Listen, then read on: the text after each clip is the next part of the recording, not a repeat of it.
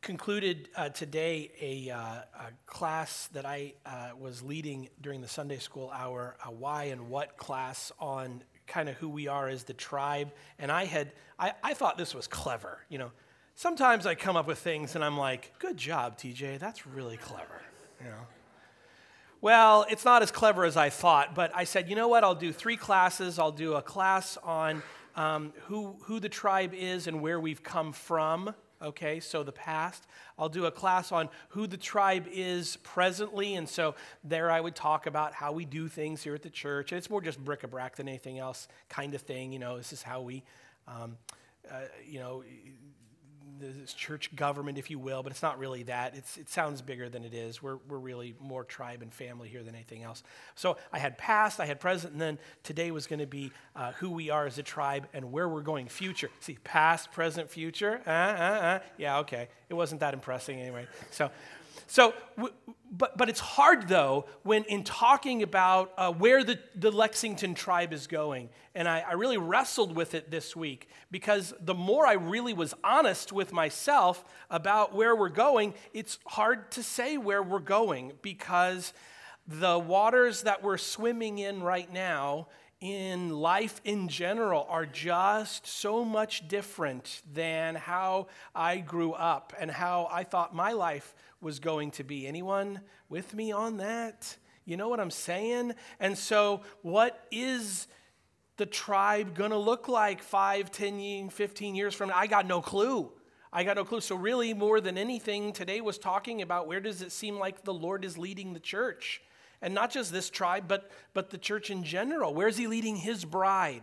And that's not a bad place to be. I mean, it's just a scary place in some ways. If you're a control freak like me, okay, it's unsettling.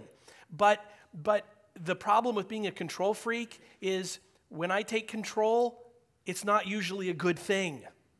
I've learned that when I give control over to him, things tend to work out a lot better.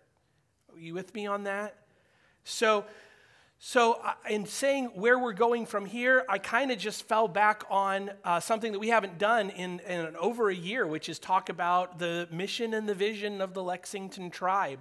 And this came out of a group that got together several years ago and said, okay, who are we as the church here in Lexington, Ohio, Richland County, and expanded tomorrow and out from there. Who are we and what are we about? So that little group got together and we really hammered into the scriptures. We hammered into asking the Holy Spirit, what do you want from us? Where do you want us to go? And we came up with a mission vision statement, I guess, if you will. This was in the years when everybody had mission statements and vision statements, And what I like about it, though, is several years later when I look at it, I say, hey, it still fits. That's how I think we knew we kind of got it right in listening to the Lord. That's why the banners are back up, okay? Because that's our mission and vision statement. We here as the church in Lexington are here to share the hope of Jesus. Okay, that's the umbrella. That's what we're about. We do it through serving God, loving people, building relationships, and changing lives. Now that sounds really good, doesn't it? Yes, TJ, that sounds really good, okay? How does that work out? Well, that's the thing. That's the thing, okay? So I want to look at some of these pieces of this mission, vision statement. Really, it's just who we are. And all of this stuff is not just who we are, it's who we are as sons and daughters as well. It really is. This is no-brainer. It's just gleaning our identity and putting it in a written form. But like this first part here, the word hope jumped out. Even several years ago, the word hope. Because I think hope is almost a hook for people. Because we live in a day, even several years ago, but increasingly more, that is getting less hopeful. Less hopeful. Anybody here hopeful about the 2020 election? A couple of you are. Okay. I was speaking with a brother this past week, and he said, I'm just sick and tired of picking the lesser of two evils. Anybody understand what I'm talking about here? It feels like we're getting into dark waters, but that's not necessarily the case. It's not. Especially as we look at what Jesus is doing in the bride today. It was said to me several years ago, and it really resonates in the back of my head. The shadows seem to be getting darker, but it's because the light is shining brighter. The shadows seem to be getting darker, but it's because the light is shining brighter. But it's not my light, right? If I try and make it my light, it's going to dim out. It's got to be a light different from mine, greater than mine. That's where we want to go today. I want to look into Romans, the 5th chapter. I want to go to the book of Romans to talk about hope this morning, because if there was a book in the Bible that talked about hope, it's the book of Romans. And I think this is very appropriate because the church in Rome was possibly the least hopeful place to be. It was the seat of the Roman Empire at the height of the power of the Roman Empire, and it was starting to come down hard on, well, here was the issue. Back in the day, the Roman Empire allowed freedom of religion, provided it was a recognized religion of the empire. Religio licita, right? A legal religion. And so it was a big deal when Christianity sprang up, because if it just springs up, then it is not a legal recognized religion, and the Romans would persecute it, okay? If it was determined to be an outcrop of Judaism, for instance, okay, which is the spiritual heritage of Christianity, then it would be considered legalized religion. Well, it's a tough one for Christians, right? Because are we an outcropping of Judaism? We would say no, we're a fulfillment of Judaism.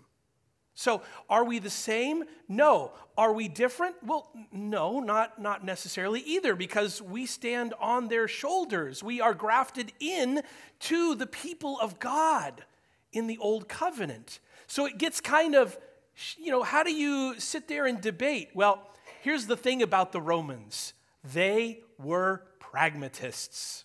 If it worked, they kept it. If it didn't work, they jettisoned it. It's why their military ran so well. If it worked, they kept it. If it didn't, they jettisoned it, right?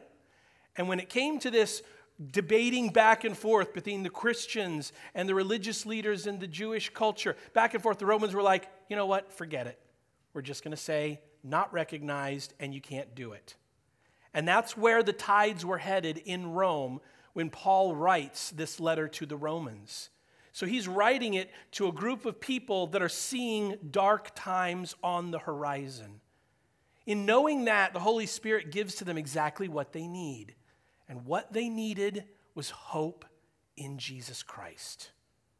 So we come to the 5th chapter here of this wonderful book written to the Christians in Rome, and Paul says this: "Therefore, since we have been justified through faith, we have peace with God through our Lord Jesus Christ." Now, this is kind of neat.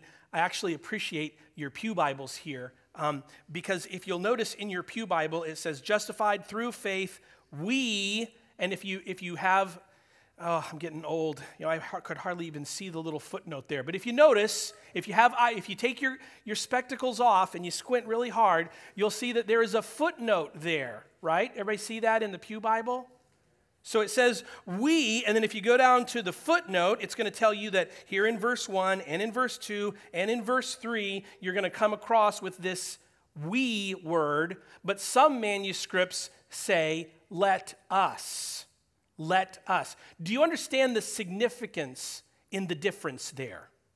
One of them says we have peace with God. The other one says let us have peace with God. So on the one hand, you have something you already have. On the other hand, you need to make an effort to get it. Let us. I know this is grammar and I'm already losing you, okay? But can you at least get with me to this point, okay? Because this is really significant here, folks. This is nothing more practical in your life than this right here. Because, are you ready for this? It's not an either or. It's a both and. The reality of our position in Jesus Christ, the reality of God's love for us and us in that love, the reality of being a son and a daughter of the Most High in Jesus Christ means I have peace, period. I have joy. I have love. All the fruit of the Spirit, when we get to Galatians, love, joy, peace, patience, kindness, gentleness, self-control, faithfulness, goodness, all those fruit are yours. You have them. Okay? So we have peace with God. But there's a difference between having something and using it. You with me on that? There's a difference between having something and actually enjoying it. I got lots of junk at home that I have.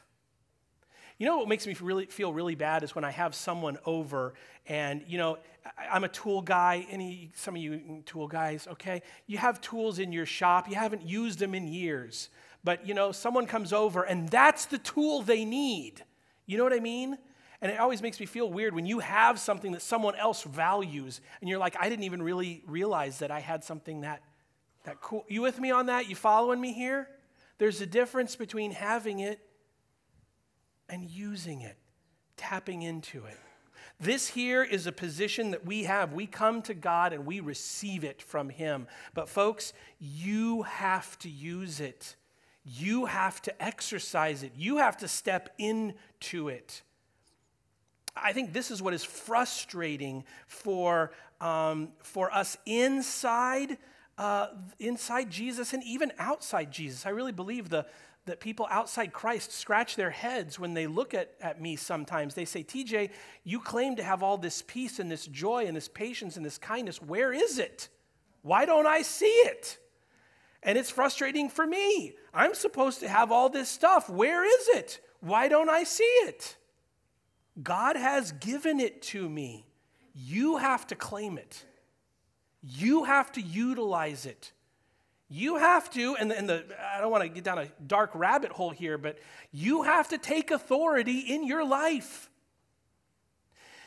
If you are not a kind and gentle person, it's not God's fault. If there is no joy in your life, it's not God's fault. If you have a tough time loving people, anyone? Okay? If you have a tough time loving people, it is not God's fault. Now, He's not up there taking score. He's up there saying, let me help you. See, He's a good father. He's a good father. Let me help you. Let me help you. Sometimes I think he doesn't get frustrated. He's eternally patient. He's so good, our Father is so good, right? So I know He doesn't get frustrated, but it's hard for me as a father to think of Him not getting frustrated when I'm trying to help my kids and nope, I'll do it on my own, Dad. I'll do it on my own, Not pointing fingers, but I had a certain little girl this morning who was trying to zip up the back of her dress, and all she needed was, let me help. Nope, I can do it. Well, you're going to go to church with no zipped up dress if you keep doing it on your... Finally, she says, okay, help. You can help me, Dad. God says, come on. Let me help you. Let me help you, okay? And this is infinitely practical because how do we let God help us? The beginning and the end always start in the same place, at the foot of the cross of Jesus, okay? You come to the cross of Jesus and you say, Lord, I need help. I'm finally at a place where I recognize I have a hard time loving people, where I don't have joy in my life, where I have no self-control. I need help, Lord. You come to the cross of Jesus and He says, okay, we'll get started. I'm here for you. have peace. Let us have peace with God through our Lord Jesus Christ, through whom we have gained access by faith into this grace in which we now stand. Sorry, don't want to rabbit hole too much on this, but sometimes we make this bigger than it needs to be, the have faith part, okay? Good churchy word, good churchy phrase, have faith in Jesus. What does that really mean, TJ? What does it mean? Just this past summer, someone said to me, you know what it means? Because I was there, they were praying over me, and I'm weeping, I'm broken, and they're praying over me, and they said, what is it, TJ? And I said, man, I've got this situation in my life, and I don't know what to do. I can't do it. I can't beat it. I don't have the willpower. I don't have the wisdom, whatever it is. And they said, do you want it, TJ? I said, yes, I want it. Do you believe, TJ? Yes, I believe. And they said this, you ready for this? They said, God takes that yes. God takes your yes to him. What is faith in Jesus? Folks, it is simply saying yes to Jesus, okay? Don't make it hard. Don't overthink it, okay? You say yes, and God says, I will take that. I will take that. Through whom we have gained access by faith, by saying yes, into this grace in which we now stand. And let us boast in the hope of the glory of God. Not only so, but let us also glory in our sufferings, because we know that suffering produces perseverance. Perseverance, character, and character, hope. Man, there's verses in the Bible that we really want to put up on our wall. You know, they make good bumper stickers, good T-shirts. You know, some of the younger kids, might get a tattoo of this verse, whatever. There are certain verses you get, I can do all things through Christ who strengthens me. Ooh, that sounds, good. That's really good there. No one gets this verse tattooed. No one gets glory in our sufferings, because we know that suffering produces perseverance, perseverance, character, character, hope. I am not endorsing tattoos. Not at all. What I am endorsing is truth, because it doesn't help us to sell a bill of goods to the world, to promise things that aren't true. To promise that, hey, if you say yes to Christ, all of a sudden life's going to be easy. If you say yes to Christ, then he's not going to, I love what Amanda said, not going to give you more than you can bear. He won't let you be tempted beyond what you can bear. But it doesn't say anything. Folks, anybody with Amanda on that when she read that this morning? Anyone have more than you can handle? If you don't have more than you can handle, I wonder if, how is your faith? How is your yes to Jesus? Folks, the way I read this is when someone says yes to Christ, he sets them free and then gives them a whole lot more than they can handle. Do you know why he does that? It makes perfect sense when you think about it. Because someone that says yes to him and now has more than they can handle is going to let him handle it. You with me on that? People that are doing it in their own strength, he doesn't give them more than they can handle, because they can't handle even that. It's going to crack them, right? But to those of us who have said yes to him, we know where to go. We know where to go.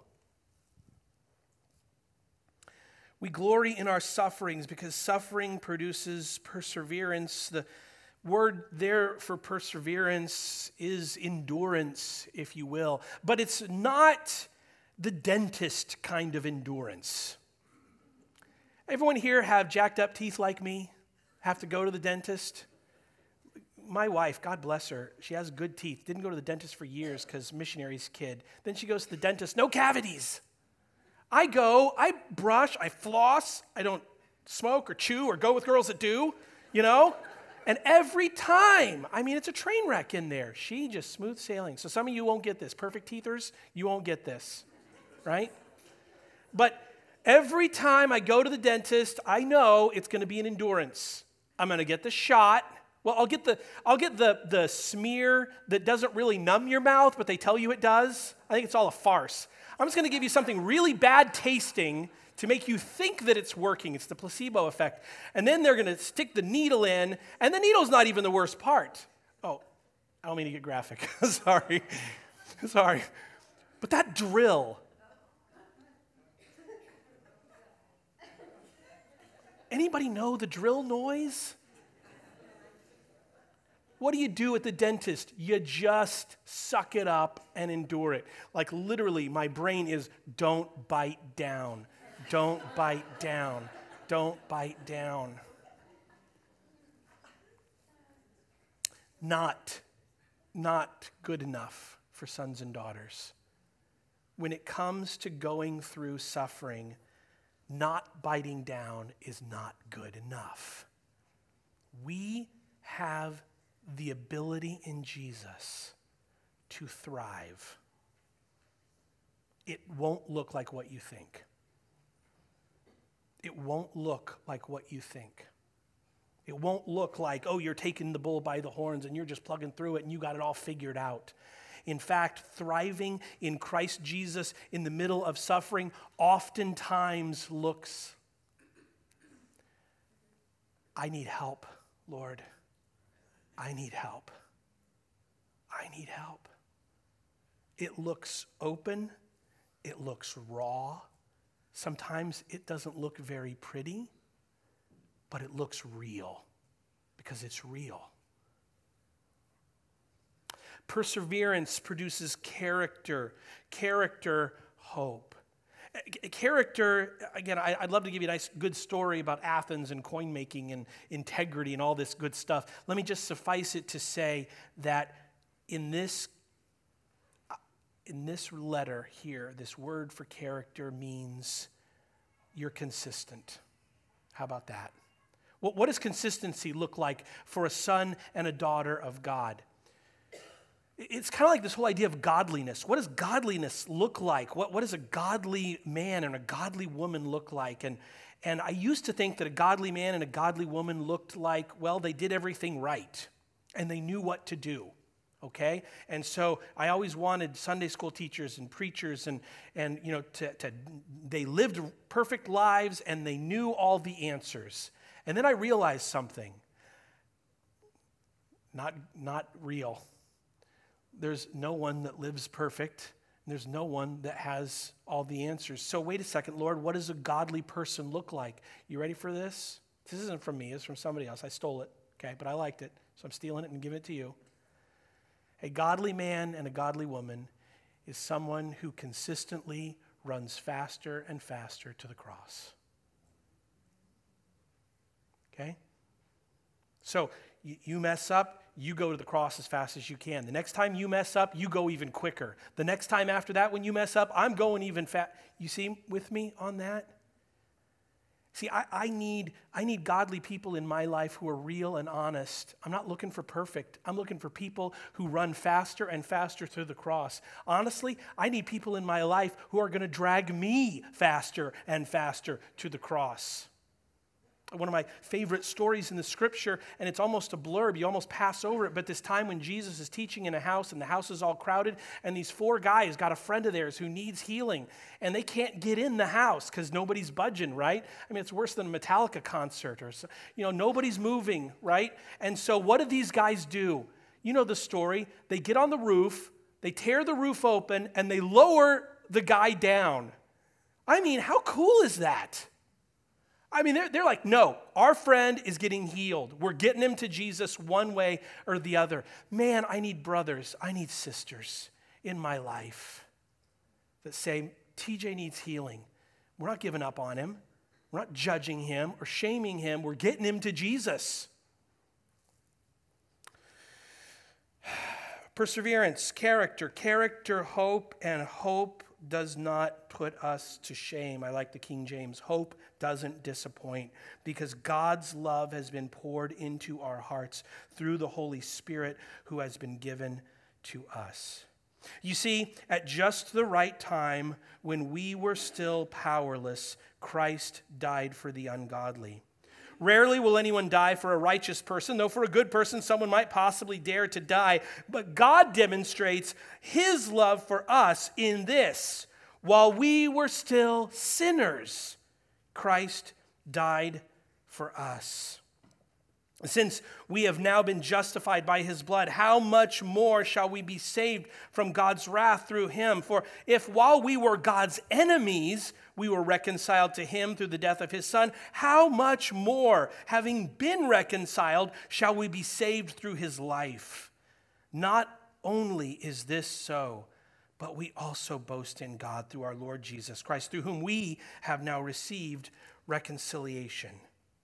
So this idea of sharing the hope of Jesus, the first thing I want to talk about this morning, hope is so much different in the scriptures. Hope is something different for us than it is for how we normally use it. We normally use it as wishing. Oh, I really hope the Browns are going to take the Super Bowl this year, right? You know, some of you have hope for the Michigan-Ohio State game, right? You know. Hope is not wanting or wishing. Hope is not wanting or wishing. Okay? But hear me on this. To share hope, you have to have hope. To share hope, you have to have hope. Hope is not wanting or wishing. It is certainty. It is expectation. Do we expect from God? You shouldn't expect anything from him. He's gracious and he is all those things. You know, he's been good enough to you, TJ. He is. But taking him at his word, taking God at his promises, which is what we're called to do. It's how we live. It's how we exist in this life filled with suffering and pain, how we thrive in this life filled with suffering and pain. We take the promises of God and we believe them. If we believe the promises of God, then God has so much more for our life than what we're settling for right now. We don't expect enough from him. We don't hope enough in him. This is the whole thing, the premise behind this wonderful mission statement that we have, the secret key to it, the reason it will either work or it won't work. You cannot give what you do not have. If you do not have a life of hope, you will not be able to share hope with anyone. When you go back to the life of Christ, and you look at who Jesus is, I mean, he is the hope. We talk about that. It is the hope of Jesus, not hope in Jesus or through Jesus even, but it is the hope of Jesus. Christ is hope. When you go back to Matthew 12 and you look at what they ascribe to Jesus, this is who he is, you get these words, taken from Isaiah, by the way, Isaiah 42. But in Matthew 12, it says this: "Here is my servant whom I have chosen, the one I love, in whom I delight. I will put my spirit on him, and he will proclaim justice to the nations. He will not quarrel or cry out, and no one will hear his voice in the streets.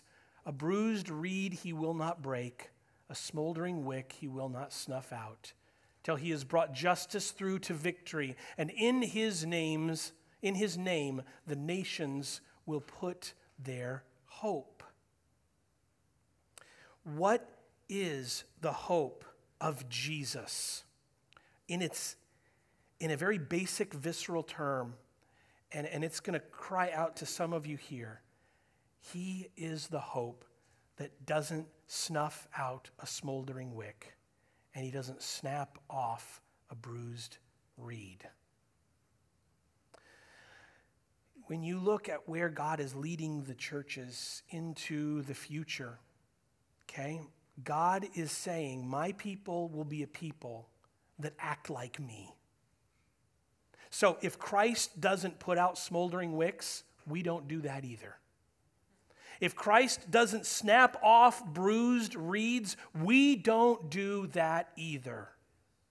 If Christ is one who turns the other cheek, and as they're even crucifying him, he says, Father, forgive them, they don't understand what they're doing, then that's what we do as well.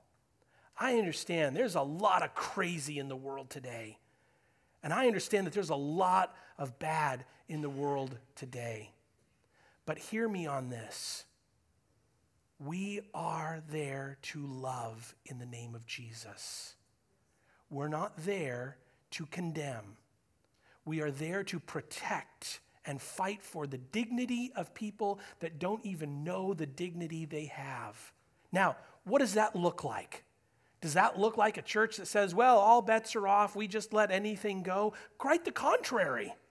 Quite the contrary. We're a church, we're a people, we're sons and daughters of our Father. We say, look, we don't have it all figured out. You don't have it all figured out. Let's go to Jesus together. Right? But folks, with the people you have in your life, especially the ones that, brother in Sunday school was using the terminology, they poke at you. Anybody have someone in your life that pokes at you? Anyone have someone on social media that pokes at you? Not the good kind of poke that Facebook used to have, but the really bad kind of poke, right? The ones that get you worked up, the ones that hurt you and hurt you and hurt you. I get it. I get it. But folks, we don't snuff out the smoldering wicks and we don't break off the bruised reeds. We have hope. We have hope. All right, I need to fly. We're going to skip Romans 13. Really good one there.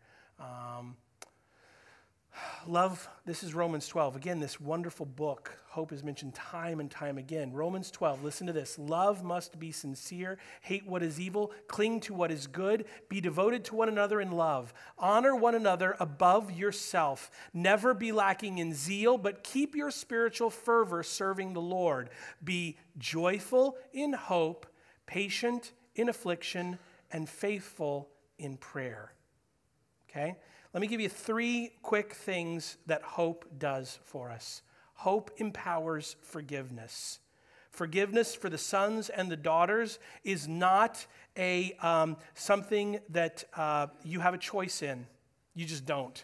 If you are a son of Jesus, if he is your Lord, then as he forgave you, you forgive others. Anybody find an easy way to do this? Anyone have it out there? Easy forgiveness? Anyone? Yeah. Okay? I mean, Christ came and died so forgiveness would be possible. He understands it's not easy. He understands that when you have people in your life that hurt you, forgiveness is going to be hard. Hope empowers forgiveness.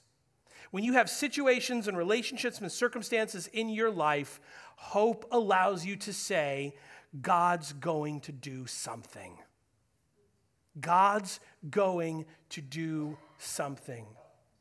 No relationship in your life, no matter how hard or strained or broken, is beyond the grace of God. Now, what does that look like? No. Okay?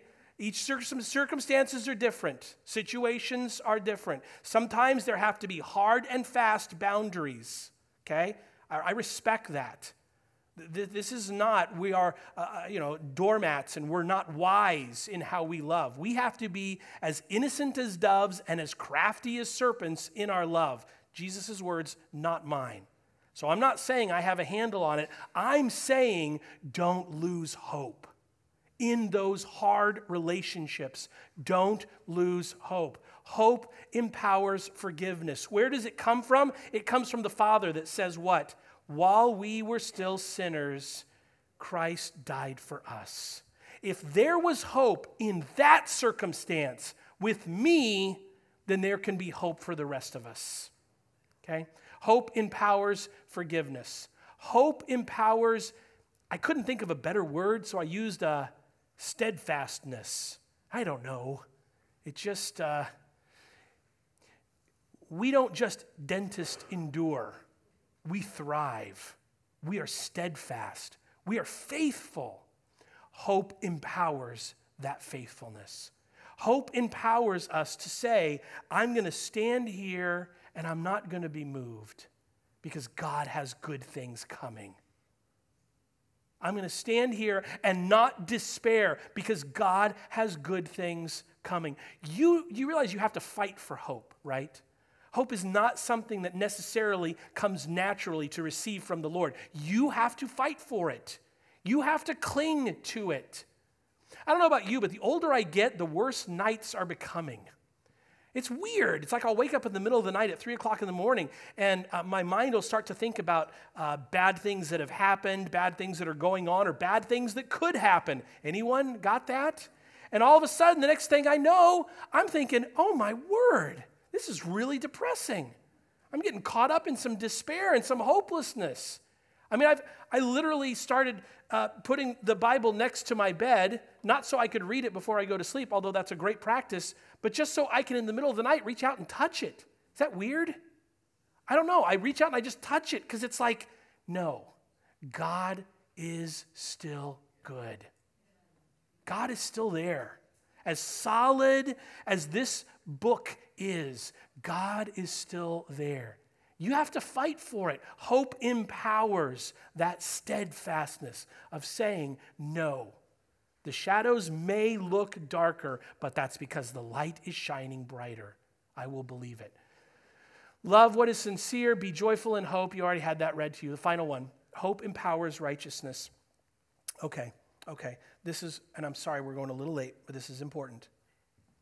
Because when you look at where Richland County and Morrow County are with the rampant addiction, and I'm not just talking chemical, and I'm not just talking alcohol, I'm talking the addiction to self, I'm talking the addiction to religion versus Jesus, I'm talking religion to the way I want things and control and all this brokenness. I'm talking addiction to nursing old wounds, addiction to disappointment, addiction to bitterness, addiction that is just rampant in and out of the churches. You ask yourself, TJ, why do I keep choosing the wrong over the right? Why is it that I relate more with Romans chapter 7, where Paul says, it is so hard for me to do the good and so easy for me to do the bad? What's the answer, TJ? How do I get out of it? I don't know. I know that God is leading the church in this direction. I believe that. I see it in the healing ministries that are cropping up all over the place, inside, especially outside the church. Things like the Conqueror series that just got done at North Woodbury, Celebrate Recovery, Living Waters, things that are dealing specifically with this idea of the brokenness in me that I've been living with for years. And I'm tired of living with this brokenness.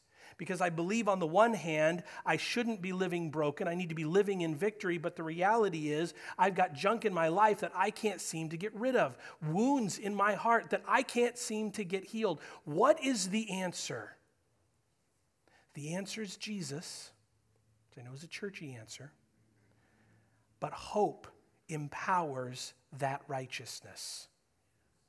Hope empowers it. Hope gives you the power to choose the right and the good over the easy and the wrong.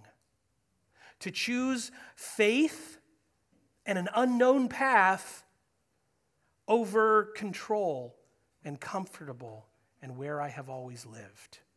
Hope, a living hope that allows me to say, God has good things in store for me. I can give up this because I believe I'm going to get that. Does that make any sense? Skip Romans 8. William Carey was a great missionary years and years ago. And he got frustrated when people would say, hope in God, hope in God. He got frustrated because it sounded too churchy to him. It sounded too ephemeral, right? He said, what is hope in God? Hope in God means you expect great things from him. That's what hope in God is.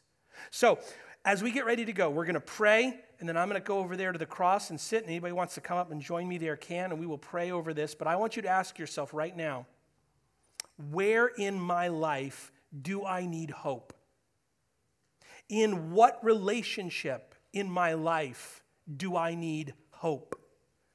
In what place, what brokenness, what wounding in my heart do I need hope? There are things in my past that I think I will never see reconciled until I see God in heaven. No, you need hope. Where is it in your life, in your heart, in the people around you that you need hope? And then, as the Holy Spirit leads you to that place right now, as the Spirit right now is leading you to a person, a place, a situation, a wounding in your life that needs hope, you ask yourself, do I expect great things from God in that place? And if your answer is no, then just say yes to Him. Lord, it's hard for me to see how you could bring anything good out of this, but I believe. I say yes to you. Father God, we've come to you with these things, Holy Spirit, that you're putting in our heart right now, these people that you're putting in our heart right now, and these situations that are broken and not at all what they are supposed to be. And God, I know that there are places in even my life where I don't see that there could ever be any hope. But God, my hope is not in my eyes or in my feelings, in what I see around me. My hope is in you, Lord.